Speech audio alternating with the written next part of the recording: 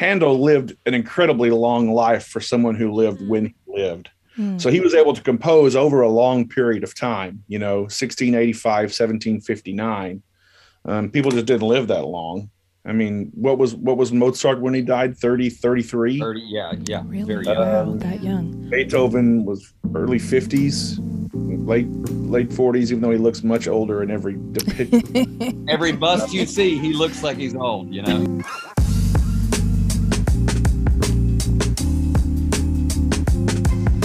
Hello and welcome back to another episode of Hymn Partial, the podcast where we talk all things church music. I'm Monet Funke. And I'm Cara Devereaux, and today we're kicking off a short series on Handel's Messiah with special guests DJ Bulls and Dr. Aaron Rice.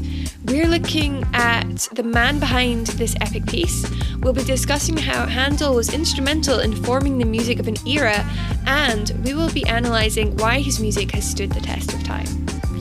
But today, the 28th of March, is the very last day you can enter our fun Easter giveaway. Head over to our Instagram at HymnPartial to enter for a chance to win Man of Sorrows, King of Glory, What the Humiliation and Exaltation of Jesus Mean for Us by John T. Rhodes. That giveaway is happening exclusively on Instagram and, like we said, ends today, midnight GMT. Also, before we dive in this week's bonus clip, we ask our guests if Messiah should really be sung at Christmas or not, but only newsletter subscribers get to see that content first. If you are listening and haven't signed up, go to hymnpartial.com and do so today. We were very excited to have DJ Bulls back on, and we're excited that Dr. Aaron Rice is also joining us. Their enthusiasm is infectious. Yes. We were already looking forward to this series, but their kind of like excitement and enthusiasm about the whole thing has just made it so much more fun, and we can't wait to share with you all the great stuff that we've been learning. Yeah, we have this song slated to talk about on the lead up for Easter for months and months and months. And we were really fortunate to have DJ and Aaron volunteer their time to school us, basically, to experts really on this song. And what I will say that's different about this episode is that it really is more academic, and I don't mean that in a boring way, like, oh, here we go. I mean, like, they're really schooling us on the history of, in this episode, Handel himself, and just kind of the context in which he grew up in. And I just find it so fascinating. And Yeah, there's a lot that I learned as well. I was actually surprised because there were things that they mentioned, like musical terms, and I was like, oh, no, wait, I do remember that. But yeah, there was just so much interesting things. And Handel himself, what a guy. Yeah. But yeah, rather than talk about it, we'll let you listen. So without further ado, here's the episode. DJ Bulls is a familiar face. He has joined us on the podcast before when we spoke about Trinitarian hymns. He is a hymn expert and doctoral student. He has served for almost 20 years in the Churches of Christ and now serves as the Worship and Communications Minister for the Glenwood Church in Tyler, Texas. We also have Dr. Aaron Rice joining us. Dr. Rice serves as tenured Associate Professor of Music, Director of Choral Activities, and Coordinator of Music and Worship Leadership Studies at Shorter University. He received his Doctor of Musical Arts in Church Music and Choral Conducting at Southwestern Baptist Theological Seminary and is a member of the American Choral Directors Association. DJ and Aaron, welcome to the show. Hey, y'all. I love the nice Southern greeting that you guys are giving us. It shows how far apart we are in the world. Us being way over here in Scotland. And we have accents? The hey Slightly. Y'all gives it away just a bit, the hey y'all. So yes, as we were saying before we started recording, we're really excited to talk about Handel and his Messiah. But we thought this episode we'd kind of maybe focus on the man behind the piece. So we just wanted to ask you guys, can you tell us, before we get into Handel, can you tell us a little bit about your background with music and how you came to know and love this piece? Sure. So I really did not have a lot of music education growing up. Honestly, in elementary school, we had about 6 different music directors through my entire 5 years in school. So it was a dramatic change whenever I got to middle school and was invested in with my band director and choral director. And I really was exposed to a lot of things, and I got passionate about music. And then I went through a phase of contemporary Christian music, long hair, guitar, holes in my jeans, mother of pearl buttons. Whoa. It was something. And I had a conversion experience and started wearing bow ties at that point whenever we got to college. But whenever I became an undergraduate student, I was exposed to so many things. Major choral works with orchestra, lots of Renaissance motets and that sort of thing, and was really just blown away with the wide expanse of music for voices. And my freshman year, I got to sing Handel's Messiah, and it was just one of those things that was like, man, I've heard a few of these things on commercials or whatever it would be, but it was just blown away with it. And then fast forward through my master's studies when we were working on lots of choral orchestral repertoire, and then to doctoral studies whenever I started at Southwestern, where DJ and I were in school together. We sang Messiah every school year at least 3 times. We would sing it with the Fort Worth Symphony in the hall. We would sing it a couple of times on campus with a variety of orchestral members, whether they be from the symphony or pickup musicians. And so that means I sang it 9 times in 3 years. Wow. And it was one of those things that just got in your blood, and one of those things that you really came to love and find new things about every year. And then fast forward to now, I just conducted it for the first time with my choral ensembles this past December. And so it's one of those things that kind of came full circle for me, and has been a very pivotal piece in my development as a choral musician and as a believer. So if not all 9 of those performances at Southwestern, for at least 6 of them, Aaron and I sat next to each other. Right. So we had our own play-by-play of all of those performances. And it's so true. It is a journey from being on the choir side, singing the piece, to being on the podium side, conducting the piece. My first exposure was probably as an 8th grade choir singer, being called up to sing with the high school choir because they didn't have enough tenors. And my voice probably hadn't changed fully. And so I could sing those high notes, perhaps. But in high school, we sang, we would sing, "And the glory of the Lord, glory to God, for unto us a child is born," and the Hallelujah chorus at Christmas. Our schools in the hometown where I grew up in Paris, Texas, would come together and do this big Christmas concert together. And as a matter of fact, the very first time I did Messiah, we did it with a man named Charles Nelson. Charles Nelson is a legendary choral figure in North America. He was the brother of Byron Nelson, who was a legendary golfer. But he was a bass baritone professional singer and conductor who sang with Robert Shaw and sang with all these big names, Messiah and other works. But to be thrown into it as a high school student and to study it as an undergraduate choral music major, and then to study it at the master's level, and then to sing it and study it all at Southwestern together. And then I conducted it my first time with my choir in 2017, Christmas 2017. And to be very honest, the piece had lost a little bit of its luster. Having sung it all of those times, I think the beauty of it had sort of gotten lost in repetition of singing it, umpteen bajillion times. But the first time you pick up that baton to give the downbeat on the overture on the podium, it was a new work. It was a fresh.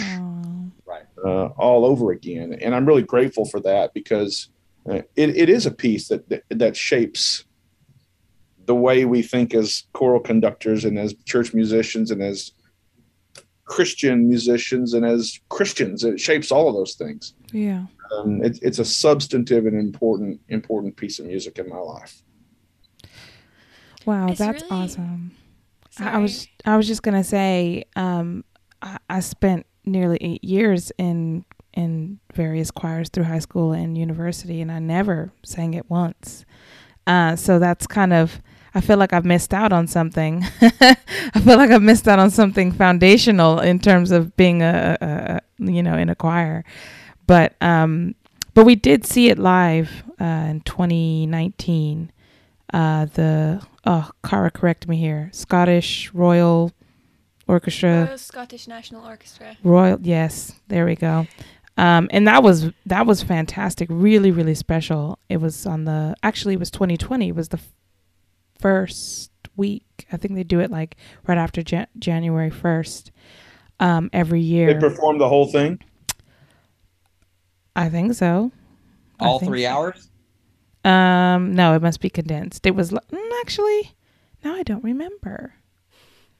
It might have been 3 hours. There was like an intermission, and I feel like but it didn't feel like 3 hours if it was. Well, that's what's most important. Yeah. I was like, oh man, this is going to end. It might have been a condensed one. I'll put a pin in that one. I'll come back to you. I'll ask my husband. Yeah, I was just gonna say, like, if I'd been able to play music like that when I was in orchestra, I wouldn't have hated orchestra. It's also really encouraging that you guys didn't really have that much musical background, like especially you, Aaron, when you were younger, that you came into music later, because like we look at you and we're like, oh my goodness, you're a doctor of music, but you don't have to be a prodigy from age 4 to love music. So in some ways, Handel might be a household name, but I'm going to admit I don't know a ton about him. So could you maybe tell us a little bit about his musical background and about just his life in general? Sure. So Handel was born really close to Leipzig. So we think about Leipzig being Bach country. Handel was actually born just north of Leipzig and grew up there. Had a father who his mother was his father's second wife. And so he was much younger than many of his siblings. And his father, if you think about folks that who, they may be a tag along sibling, they get a lot different life than say their older siblings. And so Handel was in kind of that boat and was able to sit under some trees that he did not plant in many ways. And so he was able to not only gain education in music through his brother and some other folks in his life, but he also was able to get some significant training because his father was high up in the regional government and in the court there. And so he was expected to study law, just like a lot of affluent folks during that time. If you're going to work, you're going to study the law, and you were going to read there. And so what ended up happening is he had several folks in his corner that said, no, Dad, you need to let this guy study music. And so he did. And he continued to grow as a musician. And by the time he was a teenager, he was serving as a church musician in a Calvinist parish there. And so got some experience doing that. He was studying music theory, composition, violin, keyboard, all the essentials. And then after he was about 17 or so, he moved up north and actually began working for one of the only state operas in the Austria German area. And he worked there and grew there and began to build a network. And so he developed lots of connections and grew as a composer. So whenever he got there, he was composing primarily for keyboard and for strings. And then as he was working for the opera and playing for them, he was like, oh my gosh, this is great music, and he really began to be a writer of vocal line, and thinking about how does the voice work and how can we write for that. And then the hotbed for music, particularly for opera, we've been saying he's been influenced by opera, was Italy at that point. And so around the turn of the century, he moves to Italy, experiences a lot, both in the area of opera and oratorio and sacred music, and is just in a frenzy of growth and development and connection and this sort of thing. And so he grows and begins to write just feverishly, as everybody who is in their really exponential stage of development, he's going through one of those. And he begins to write particularly in opera and sacred music, and then comes back, and he's back in the area in Germany, and gets a job working as a court musician. And it's just great. He's finding an opportunity to make money and write and begin to develop some of his skills. And as soon as he gets hired, he says, I need to go to England. And so he goes to London for about a year and a half, and begins to take all the things that he's developed in Italy as far as writing for opera and writing oratorio and beginning to write sacred music. And he goes there and he spends a year and a half and writes while he's there. He stays overstays his welcome basically. And his employer back in Germany is pretty insistent that he get back. Well, push comes to shove, and his employer becomes the King of England. What? And crazy, right?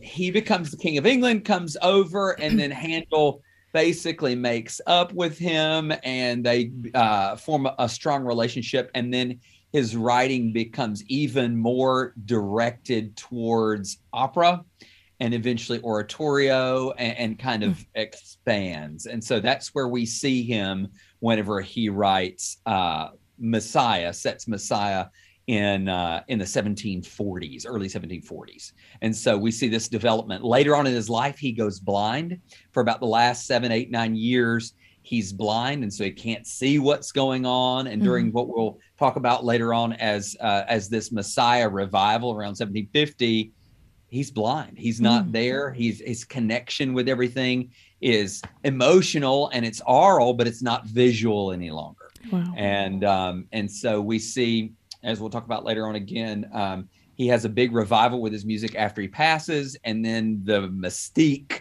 of Messiah comes alive. And so that's kind of how he did a really bird's eye view, a survey of Handel's life. Wow. You made an interesting comment, Cara, asking, how much do people know about Handel? Invariably, if you ask the question, how many composers can you name of just Joe average on the street? Yeah. You're going to get Beethoven. You're going to get Mozart. You might get Bach. And you might get Handel. Handel would probably be in that second tier of most recognizable names. But what I don't think most people realize is, without a doubt, they have heard Handel's music, whether it's the water music that's been in every commercial and every type of commercial on TV. If they've watched The Wedding of Princess Diana, it's Zadok the priest, the coronation anthems as they're coming down the aisle. I mean, the music of Handel is everywhere, but sometimes, he was born the same year as J.S. Bach, 1685. And so, Handel actually outlives Bach by almost a decade. But, Handel can get lost in the Bachs and the Vivaldis and the Buxtehude and all these other giant names in Baroque sacred music. But in hearing Aaron kind of lay out that 30,000 foot perspective, not thinking too heavily in putting all your eggs in the basket with Johann Sebastian Bach. As Handel grows, as Handel progresses in time, so grows Baroque style. Correct. the whole genre of opera explodes. Wow. Largely because of Handel's pen, and style moves from this stately, stuffier style of music. The orchestra is small. They're not as likely to be, just Joe player off the street, very, very professional, but the orchestra grows, gets bigger, new instruments, technology develops, the opera orchestra gets bigger, the opera overture as its own item becomes a genre when Mozart comes onto the scene. You can use the chronology of Handel's work as a sort of a gauge to look at the development of music in the Baroque period. And he wrote some sacred things early on.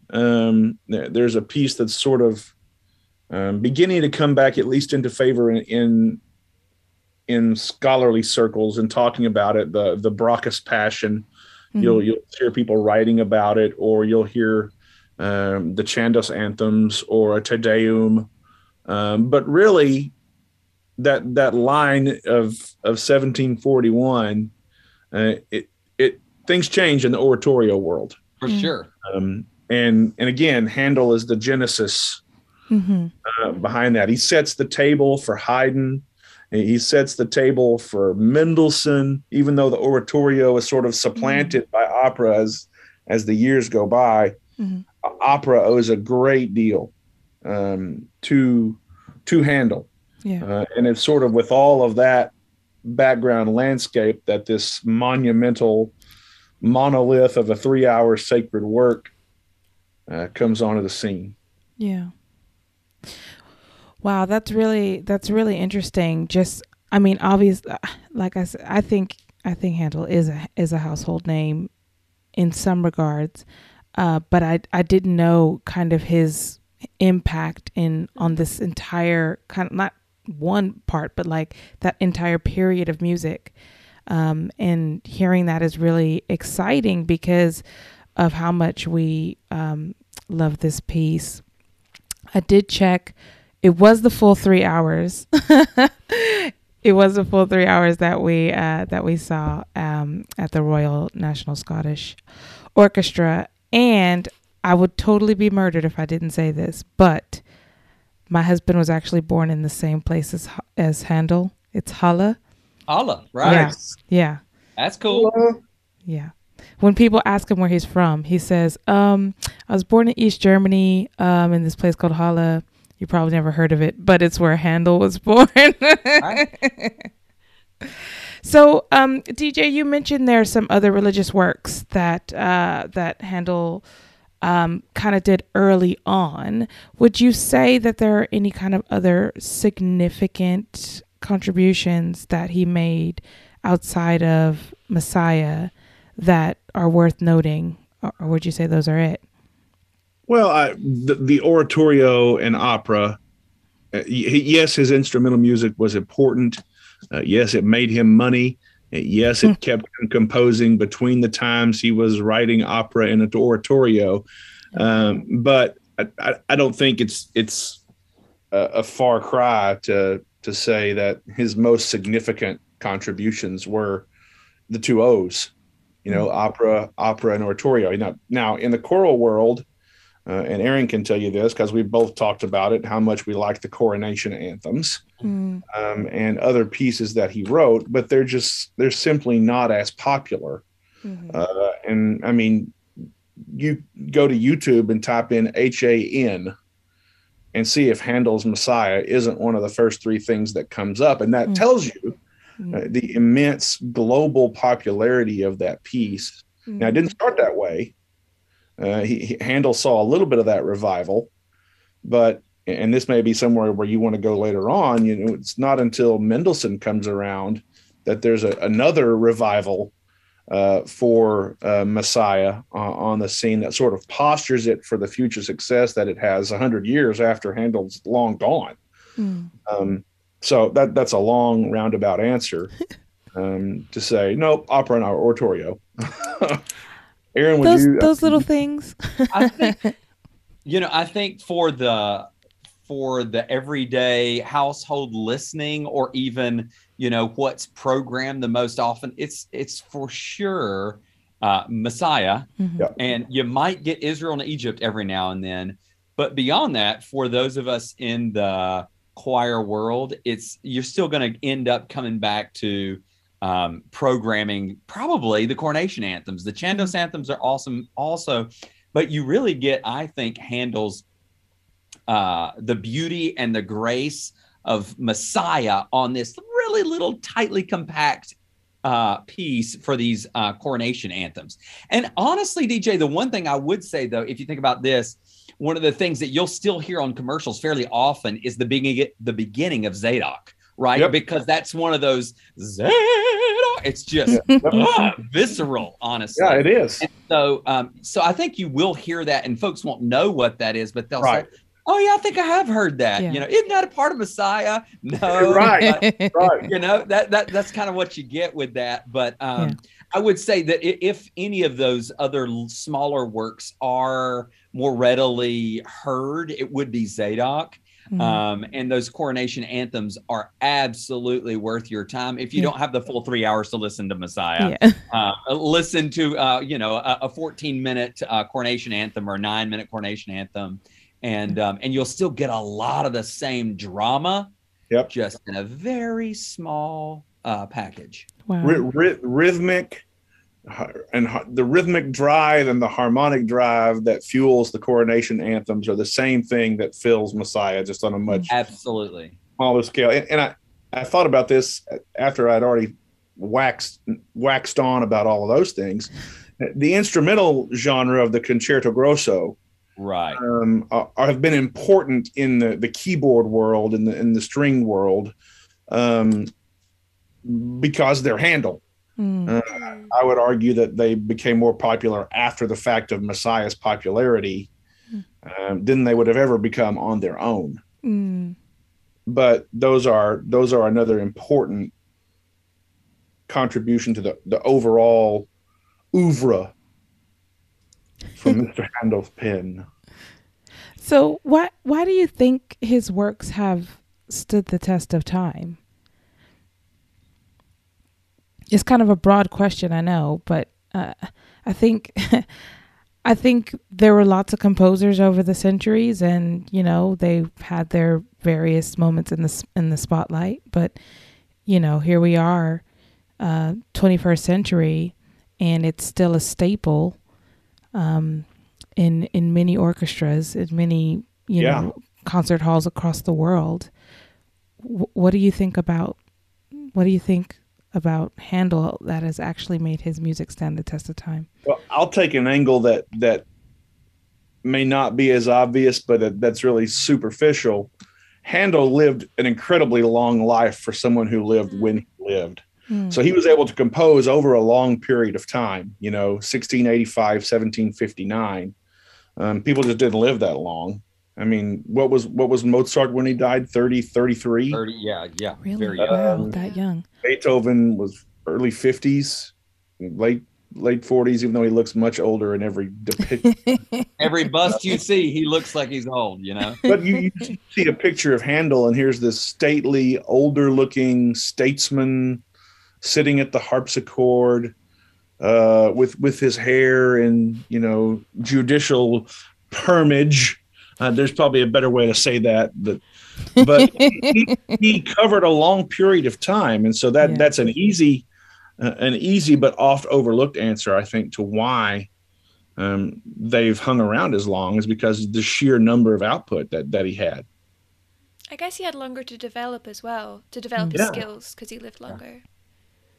I think one of the things, it's just the fact that Messiah is the thing that everybody knows by Handel. Sure, there are a ton of other things, we've covered that, but Messiah had such an impact. We were talking about this earlier, DJ and I, and I think even in this so far, is that the texts are biblical in nature. They come straight from the scripture, but there is no specific reference to the actual resurrection. So you don't have the actual resurrection plucked out, detailed from the gospel, right? And so there are opportunities for non-believers to find things in there that connect with them.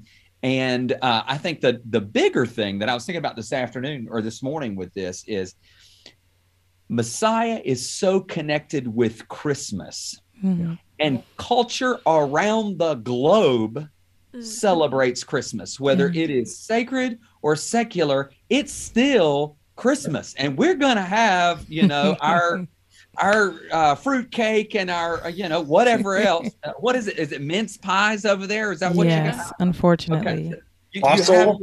Wassail. You got to have that. And the thing about it is Messiah has become so wed to Christmas, the cultural expression. Now, does every household listen to it like it listens to Mariah Carey? No, they don't. But they do. Many, many homes cannot experience Christmas without listening to Messiah. Same thing in my home. We listen to Messiah, the whole thing, all 3 hours, multiple times, And so for the fact that it is directly associated with a season that we celebrate every single year, I think there has to be some element of that cultural association with Christmas and that desire for that home feeling, that feeling of safety and security that comes with the holiday season. And Messiah is intrinsically a part of that for so many people. It's a part of that warm blanket you return to every November and just wrap yourself in it. and it just brings you comfort. Something else you talked about how there is no resurrection mention. There's barely a gospel mention, but for the nativity section. And it's short. It's 3 angelic sentences and a chorus. That's it. And it's the short bit from Luke 1 and 2. But the reason that's important is that comparing Messiah to the St. Matthew Passion, the St. John Passion of Bach, you couldn't have 2 more different pieces. With Bach, it's Jesus in your face. There's no skirting around it. Whereas with Messiah, a non-believing performer, a non-believing listener can find it a little bit easier to ignore the underlying message in Messiah than you can in any of the Bach big works, the B minor, the Passions, the cantatas. I mean, they were circled around the Christian year. And so those are 2 divergent paths around why. I mean, he could have just as easily included, we were talking about this, it would have been so easy for Jennens to include something about Pentecost. I mean, it's just ripe for a Holy Spirit aria with a fiery bass to just let it rip a time or two. And he could have called it Christus, but he didn't. He called it Messiah because it's centered in the Old Testament prophecies. And that I think is a contributor to its lasting nature. I mean, Mendelssohn tried to write an oratorio called Christus, and it was a flop. Exactly. I mean, his oratorio about the life of Paul was more successful. Paulus. But I mean, Handel was wise. He knew his audience. He knew the commercial side. He knew not commercial in the sense that we use commercial now. Commercial in the sense that music was part of the social life in the public square all the time in a much different way than it is now. Not commercialization, but he knowing what people craved, and for lack of a better way to put it, putting people in the seats. He knew what he needed to do to get people from every walk to engage with the work. And that goes right into the people on the stage singing it or playing it with him as well. He knew what he was doing in calling it Messiah. Yeah. Then and now, I think if we don't take this into the modern context, then I think we're missing something, because I think you're dead on the money, DJ. That's the lasting power. We still want to sing it. people still want to sing it. And honest, whenever I'm talking to my friends in the symphonic world, they're saying every year they put it on Facebook, oh, here we go for my 33rd Messiah every year. I know that Messiah pays the bills, but it's still great music. Yeah. It is still music that is rich with informing power and fulfilling power in the performance. Yeah. So, and let's also, because this podcast does talk about hymns, not ignore the fact that Handel's hymn tunes, a la Joy to the World, Antioch, or the St. Thomas tune. I mean, there are tunes that they evoke imagery of Messiah. And just like I can't do Christmas without listening to at least 3 different versions of Messiah over the course of the season, I can't do Christmas without Joy to the World. And musically put Glory to God on one side and Joy to the World on the other, and see what doesn't line up. It's very, very true. Before we wrap up, Cara, did you have any other questions for them? Comments? No, I'm just basking in it all. Yeah.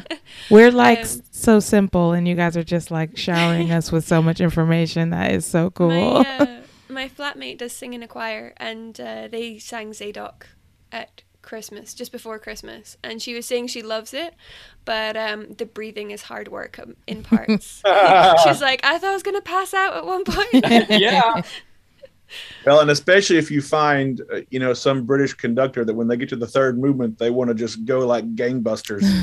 after the melismas in the first movement, the next thing you know, and all the people rejoice.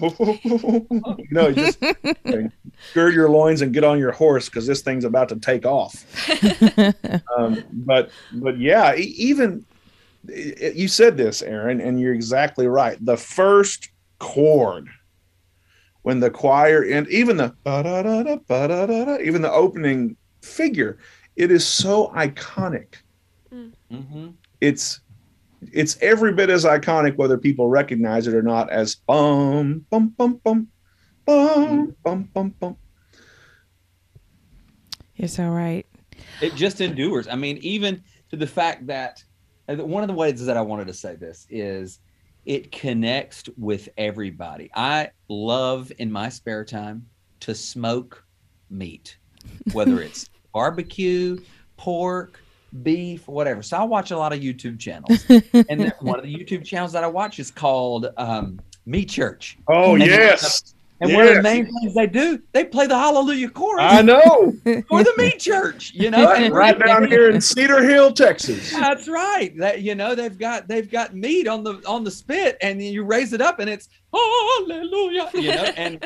And we're smoking meat here, but Handel is connecting with every Joe that watches that show. Well, and not just that. In some sense, it's broken into pop culture because, for sure. I mean, okay, it's you're watching some game show and it's time for the bonus round, and our winner today with 14,000 points is Joe Schmo. Bum bum bum bum bum bum bum. I mean, it's out there. It's it's everywhere. It has pervaded culture in that it's everywhere. It's everywhere. Yeah, most definitely. And that's why we're going to be really excited to talk to you next week, more getting into the details of the song. But we're going to have you stick around just for a bonus question where we're actually going to talk about what's the best time of year really to sing this song. Maybe it'll be a debate. But until then, where can people find you guys online? I'm on Instagram. You can check me out, see all my flowers, my smoked meats, and my choir life. You can find me there, Aaron Rice 10 on Insta. I'm on Insta as Man with Baton, all one word, lowercase, and my same username for all things since Instant Messenger dropped in 1994. Nice. And you can find music at fearless4you.com or djbulls.com. Great. Thank you guys so much for your time. We'll have all those links in the description. Go check them out. Really cool dudes. Thank you so much for your time. Thank you guys.